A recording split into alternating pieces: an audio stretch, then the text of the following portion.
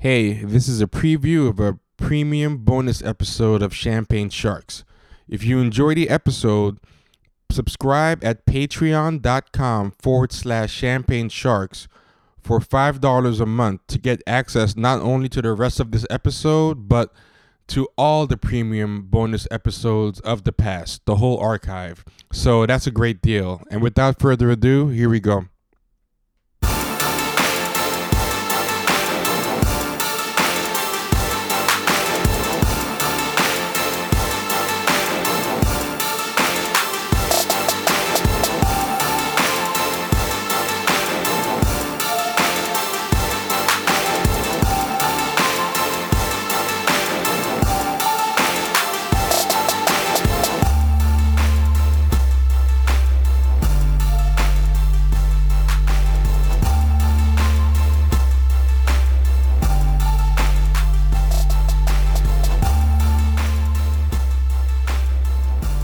Hey fam, what's going on? Champagne Sharks. This is your host T. You could find me on Twitter at Ricky Rawls, RICKYRAWLS, no underscore. And there's also a Champagne Sharks Twitter. It's just one word, no underscore, Champagne Sharks. And we've been trying to figure out what to use it for a while. And we decided we're going to use it to share interesting links to videos, articles, things like that tie into the themes of the show, but haven't been explicitly discussed on the show before or put in show notes. Just various things that'd be of interest to listeners that we think tie into stuff that the show is about, and we'll just provide them with not too much commentary or context, let you guys guess why we're linking to them and whatnot. And yeah, what else? So there is the usual tell a friend thing. If you're a fan of this show and you're a subscriber, it's always helpful to tell friends of how much you enjoy the show. Tell your enemies how much you like the show. Tell anybody. Just let people know. That always helps. That's the next best thing you can do besides subscribing. And what else? Oh, there's a Champagne Sharks Reddit, champagnesharks.reddit.com. If you go to the Champagne Sharks Reddit, you will be able to speak to a lot of like-minded Champagne Sharks fans. We don't personally run the Reddit, even though we do pop in occasionally. We try to leave that as a true fan space, a space where they can say whatever, even if it's criticizing the show. Yeah, leave a rating or review on iTunes. Preferably both. Leave a rating and a review on iTunes. It helps the show get discovered by more people. And also, we will put a link to that in the show notes. You don't have to be an actual Apple owner. You don't have to own an iPhone. You don't have to have an existing Apple ID to do that. We'll provide a link that allows you to sign up for an Apple ID and leave a rating and review. So, yeah, last thing is, as always, check the show notes to every episode, because the show notes have a lot of information, links, etc. And the show notes can end up answering a lot of questions you might have. The reason I say that is because a lot of people ask things like, hey, where was that clip from? Or what song was that in the episode? Or, do you have any data to back up X, Y, and Z claim that you said? And if you go to the show notes, a lot of that information is oftentimes already in there. So an easy place to go through the show notes is champagnesharks.blueberry.net. and you can see all the show notes there if you're not able to see them elsewhere for whatever reason. Now, this is going to be a solo episode, just me, and I haven't done a listener questions one in a while, and one question that's popped up a lot recently. Some people asked me what I meant on the episode with Wendy Muse about how non-white people are metaphoric food to white people, to white racist people in a white supremacy society, and how they're conceived of in a way that engages all senses. And it's not even just in America. I notice it's in a lot of places. Like, because it came up originally in context to, I think, Brazil. But, I've seen Hispanic people called like canela, like that's cinnamon. It pops up in a lot of contexts. In that episode, I caught myself using chocolate to describe a black person, and I caught myself. Then I mentioned how I wanted to break that habit because I think of it as an example of how we, as black people, tend to internalize white mindsets and view ourselves through the white hegemonic lens, because white people have a strong tendency to view non-white people in sensory terms, especially food. And then I think we kind of internalize that and start describing ourselves that way.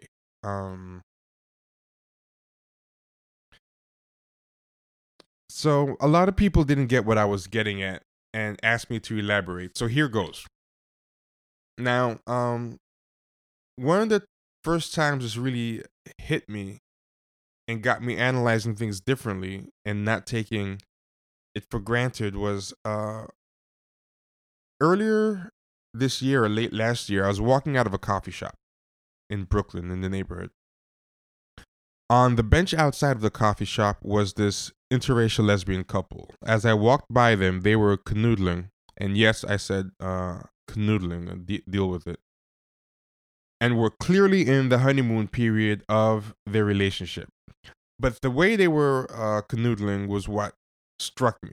The white woman was rubbing her hands through the black woman's natural kinky hair and the back of her neck, and was nuzzling her in a way that seemed like she was kind of smelling and tasting her at the same time. Like she had her face like buried in her neck. And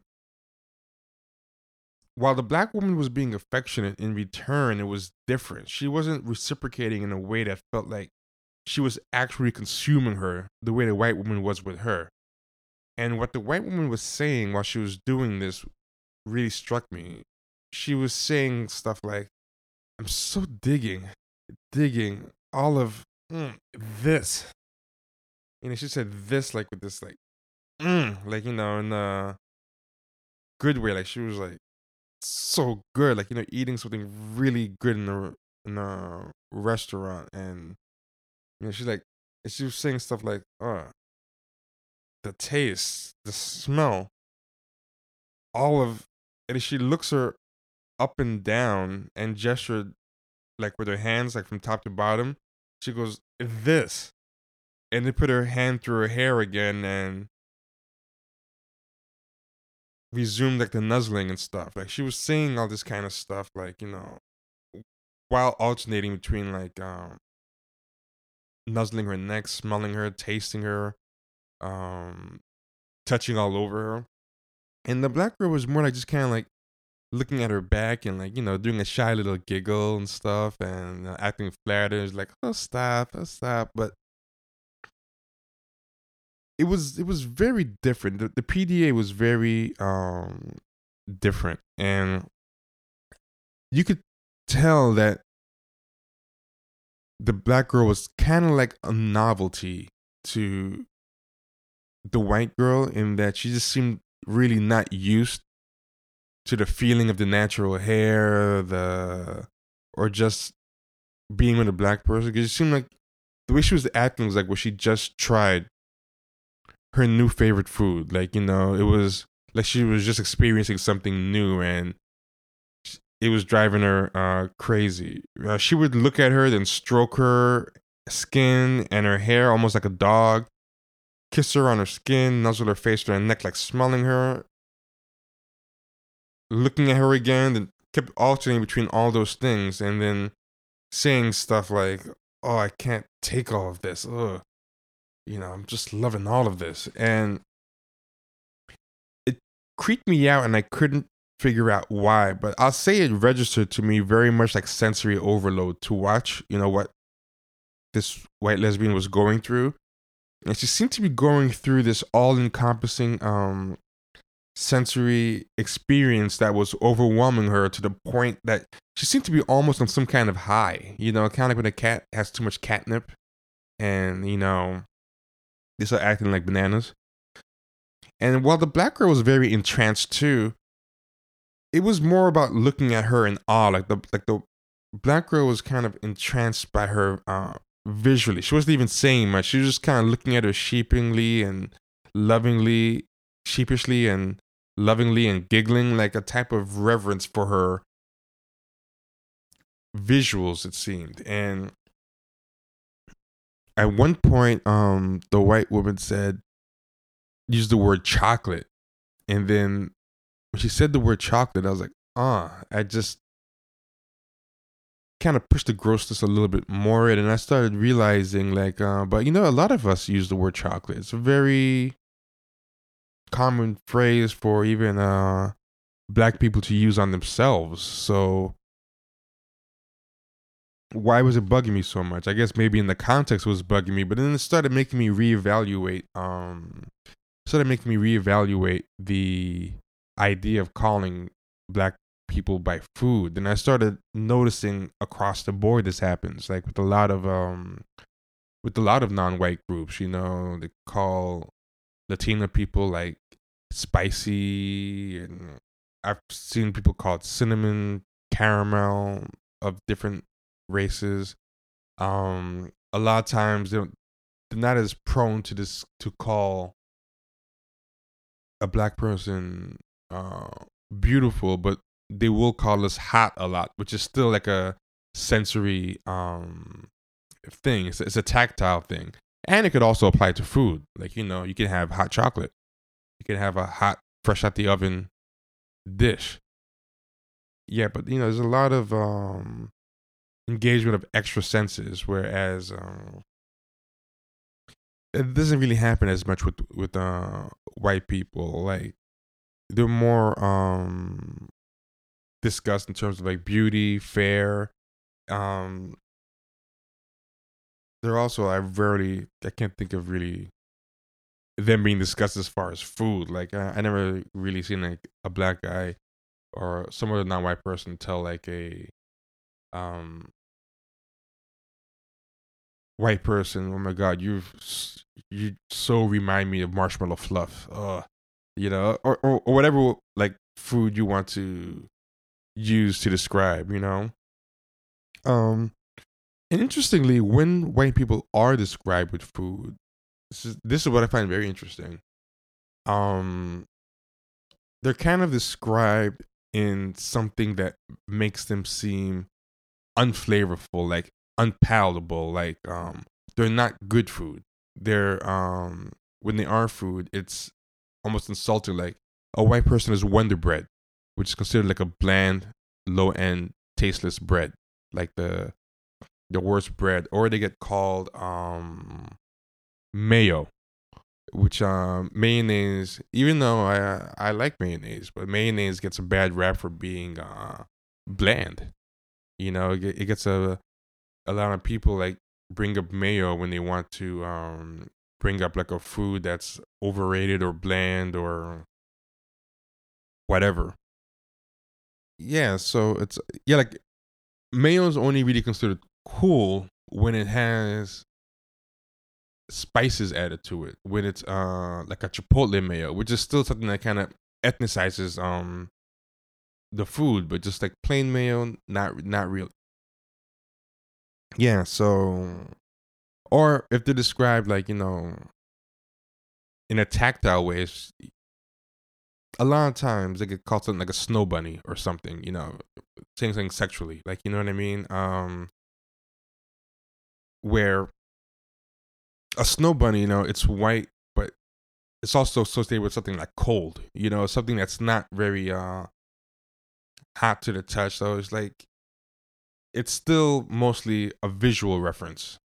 And the other sensory stuff that it does bring up is not very enticing. Like you don't really think of snow as something sexy, even if you think of it as something like visually beautiful. It's not something that you really enjoy touching. Um, yeah. So I went home and I let it marinate, and I was realizing that the black girl was looking at the white girl almost as if she was admiring a work of art, a thing of beauty, something you want to handle almost delicately and treasure. And I think that's why the white girl was not really, the black girl was not really manhandling or groping the white girl as like vigorously, because she's like a fine painting or something of a collector's item, something that if you use it or abuse it too much, it's gonna go down in value. It's it's so high value, you have to treat it with like reverence and respect.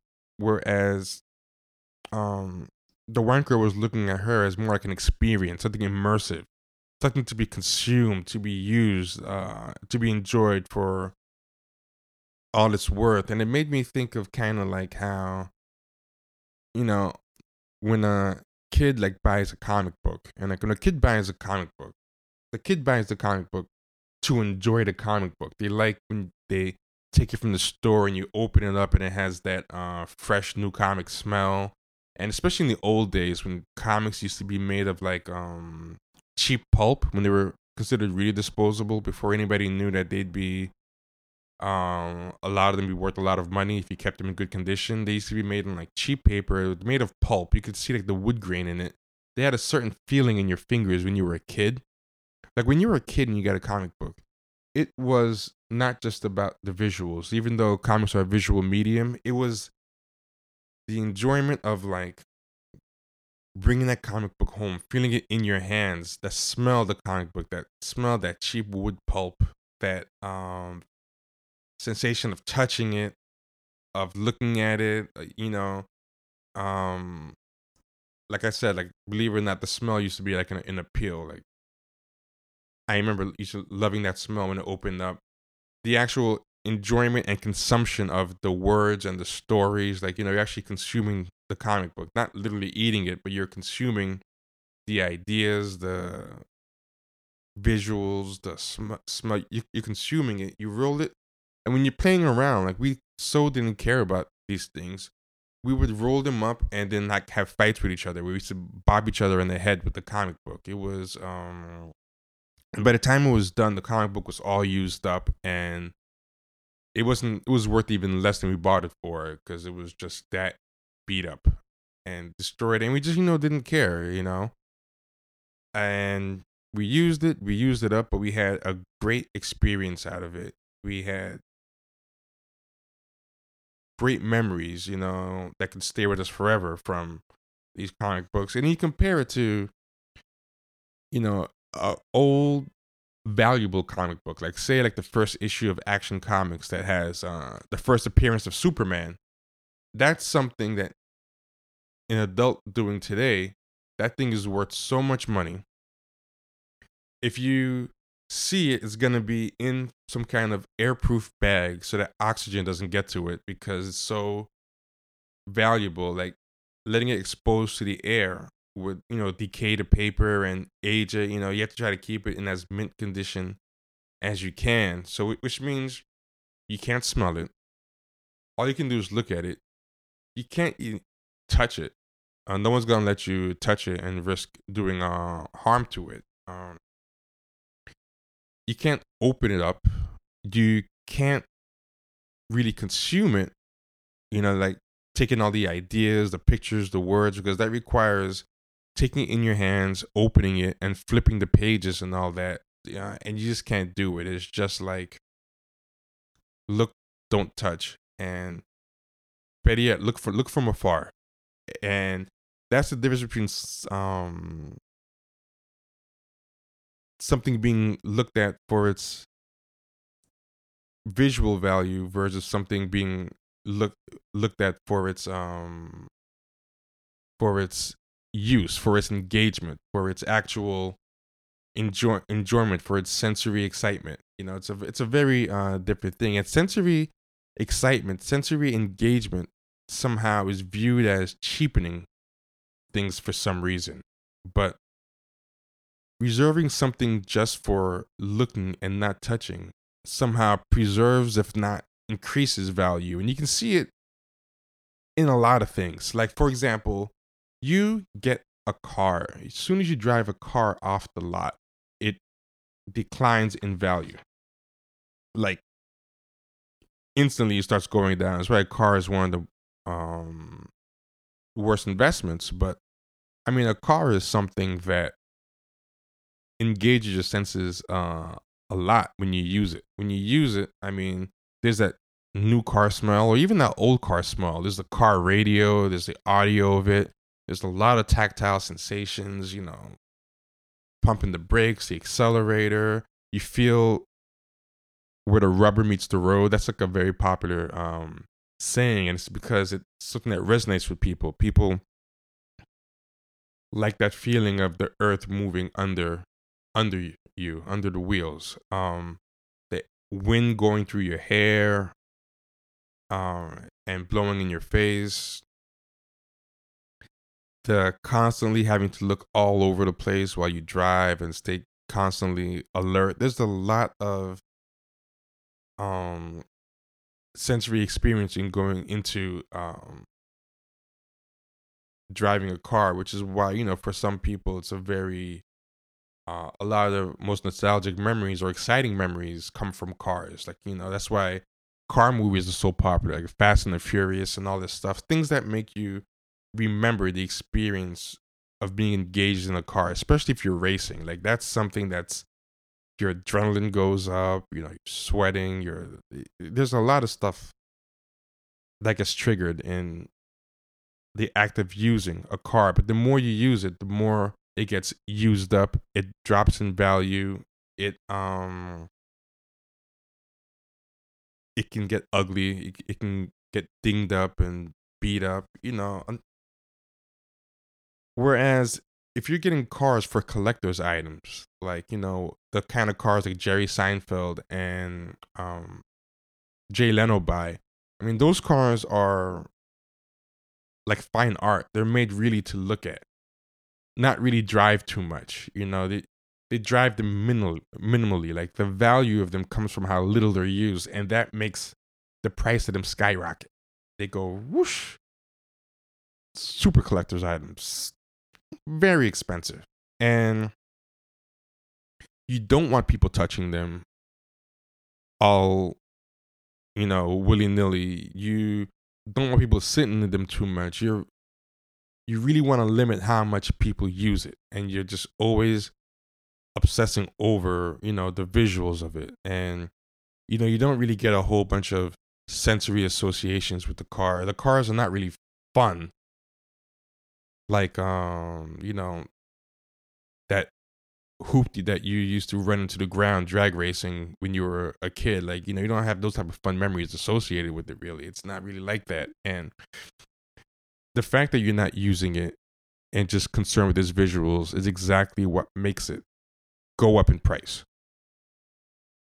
And the other thing, and this is gonna sound like kind of a weird jump, but stay with me. That act of keeping things visual and not engaging the senses with stuff, whether it's, that Action Comics #1 with the first appearance of Superman, or whether it's the collector's item car that you don't drive and keep in pristine condition and don't really engage with. That stuff makes the thing more intellectual. And what I mean by that, what I mean by it being more intellectual, like for example, they have a whole team and degree of experts involved in grading and evaluating these collector's item things, these things that are just primarily visual. They have, for example, people who know how to tell the real from the fake. They know which comics are worth money and which ones don't. They have books that they read to, you know, double check things. You'll have a team of experts get together and do a vote on, you know, what is it with the condition of this car? What is it with the condition of this comic? What do you think the grading of it is? What should we look for, to really make it worth top value, to really make it um evaluated correctly, things things like that. Visuals, making something visual only also coincides with intellectualizing it. It's and you'll keep seeing it with a whole bunch of different things. Like if you compare comics to fine art, um comics as a whole, even the expensive ones, if you take the whole field of it, it's kind of considered a lowbrow and more all-encompassing experience than, say, a piece of fine art in a museum hanging up. And if you notice the level of theory and expertise and intellectualism surrounding that uh, painting in the museum or whatever is being showcased in the museum, tends to be a lot more elevated, complex, complicated, theoretical than the discussion of the comic. And same with the car collecting. Like these car experts will tell you about every single year of car that came out and what the difference is between a 54 and a 56 and what slight changes that Chevy made and this year and why and how you can tell, etc.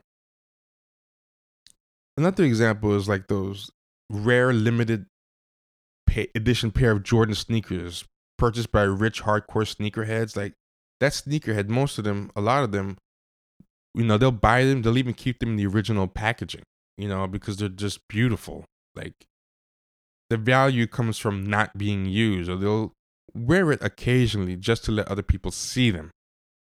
Like they'll use, it's not about enjoying wearing them, it's still visual. I want other people to see these limited editions, but it's almost considered wrong to use and enjoy them too much because it's a devaluing and downright disrespectful act. Using and enjoying them and breaking them in reduces their monetary value and their aesthetic value. The less used, the less enjoyed, the more beautiful it is, the better. And that's what beauty is. Beauty is beautiful and retains beauty by how little it's used and engaged and used up. That's why a girl can go from a beautiful good girl in the mind of a town to a hot fast little slut just by having too much sex. She's been used too much. She's lost her beauty and now has become something that you describe in a sensory or sensual way. Using and enjoying beautiful things almost ruins them, makes them shameful, and actually removes their beauty. Like, so compare that high school kid who loves playing basketball every minute he can and plays long and hard. I mean, his sneakers are there to be used, experienced. That sneaker is taken out of its package. It's touched, it's used, it's worn out, it's jumped up and down, and it's sweated in. It's part of a full experience. It becomes smelly, eventually looks ugly. loses all value eventually, except for nostalgic value. It triggers something emotionally in the kid, maybe when he sees his old high school sneakers. But and even though it loses all that value, the relationship is way more fun and memorable. Its beauty is secondary and fleeting, and there's no intent to protect and preserve it. And that's another thing with beauty. Like, beauty is meant to be protected and preserved. And if anything, the value of it increased. Whereas sensory stuff, things being used, is not only not supposed to be protected and preserved, it's supposed to be the opposite. It's supposed to be used up. It's supposed to end up empty, beaten up, worn down. Like, that's how you know you've used it up the most, the best. You've had the most fun with it. You've gotten the most out of it. If it doesn't look that way, you haven't been enjoying it enough. Now, this corresponds to people. White people in the system of white supremacy and the white imagination under the system of white supremacy are supposed to be beautiful, protected, preserved. Non-white people are supposed to be sensual, disposable, used, and used up. This is why they're mostly characterized visually, like fair or beautiful or cute or handsome, while we're more commonly called things associated with taste or tactile sensation, and sometimes in other senses, but things like chocolate, cinnamon, an Oreo, a banana, spicy, hot, thick, fine, honey, smoking, firm, etc. This is because in the traditional white imagination, we're meant to be used and consumed. We are food. It makes us more fun. It makes us seem more appropriate to be consumed, but it also makes us considered to be less valuable, cheaper, more disposable, more appropriate to be used up, and not something that is worth preserving. Now, it's important to understand what sensual literally means. Sensual does not just describe making you want to have sex or, attractive. It has a very specific definition. It means something that engages and gratifies the senses. That's why it's called sensual. Now, because the more senses involved in sex, the hotter, the better the sex tends to be, sensual kind of becomes synonymous with sex in our imagination. Because sensual sex is considered the best sex, sex that engages more of your physical senses at the root of the word sensual. So it's not just about being attractive or sexy, it's about the level to which it engages the physical senses, and the more senses it engages, the better, and the more intensely it engages those senses, the better. So it's not just a general lazy meaning of sexy or attractive for the purposes of this analysis. Now, it's why you rarely see white people described in multisensory terms. Usually it's mostly visual. Like I said, white bread is food, but it's meant to convey an absence of flavor and unsexiness. And it's brought up more for its visuals. Snow Bunny is more about the visuals to me. The only white people I can think of with sensory nicknames offhand were there was Vanilla Ice, the rapper, and there was Jason Williams, the white NBA player they called White Chocolate, like back in the 90s. But in both cases, their nicknames were meant to convey honorary blackness and show that they had soul, and to show how white they weren't. So I don't know if I'd even count that. Even Eminem, I mean, what's he called? He's called Eminem. What's he named after? He's named after.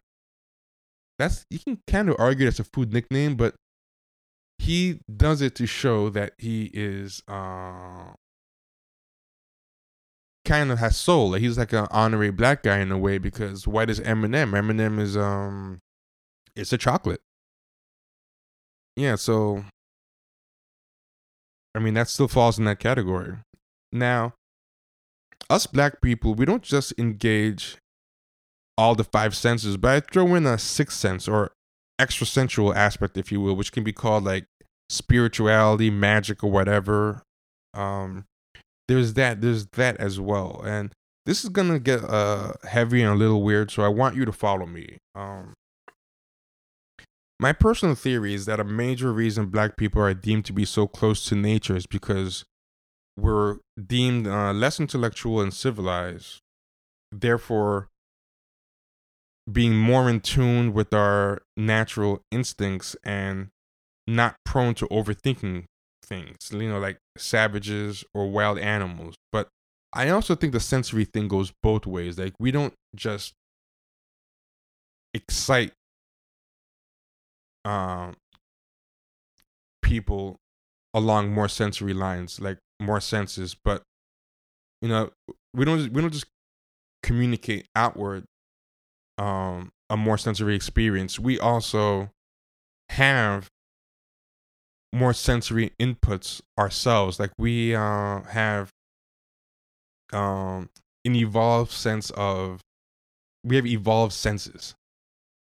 So like we can see things better, smell things better. On a tactile level, we are more durable. We're more evolved on a tactile level. You see it in all these studies where they show that white people believe that black people are physically more resilient, that we somehow have a higher pain threshold, that we're harder to abuse, that we can take more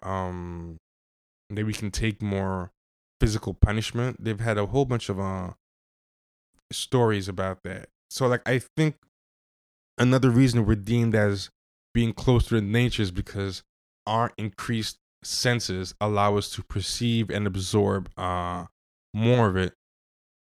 And also, because the more sensory engagement any endeavor has, the lower its intellectual quality. That also helps feed the idea that we're less intellectual, and again, that increases the likelihood that you're enjoying the nature on a more simplistic, savage, and therefore authentic level. So, to make sure we're on the same page, white people equal primarily intellectual and logical, with the most pronounced sense being vision, because vision is the sense most associated with intellect and refinement. Black people equal primitive, anti intellectual, with a higher reliance on all senses, which makes us closer to nature and animals. These constructs affect how white people and black people are deemed to achieve spirituality in the white imagination, even. Like, a black person achieves spirituality through an abandonment of intellect and civilized behavior by regressing to savagery. Black spirituality, whether it's the Black Christian church or whether it's Haitian voodoo, is viewed as bodily, engaging all the senses, sweaty, with screaming, singing, laying of hands, dancing, seizures, holding hands, touching, rolling in the tongue, rolling around the floor, getting hot, speaking in tongues. Like, black spirituality is deemed as sensual. The idea is that you indulge in and lean into your senses and into immersing yourself sensory into an experience and tapping into your senses. And by tapping into those senses, you push through into a spiritual experience, whether it's catching the spirit, speaking in tongues, having a type of seizure, experiencing a type of pre-verbal euphoria. This is why voodoo looks the way it does to white eyes. It's like so corrupting and dangerous, yet enticing, just like sex. Again, I'm not saying that this is true or accurate. I'm saying any of this is real. I'm saying it's what a lot of white people in the racist society deem to be real. I mean, there's a lot of white people that other white people find hot or sensual, and there are a lot of black people that white people find beautiful. I'm just saying that they don't feel like they're supposed to feel this way, and a lot of times that leads to them feeling kind of uncomfortable, that something's wrong. All right, fam, that's the end of the preview. If you want to hear the rest, go to patreon.com/champagne sharks and subscribe. Be good.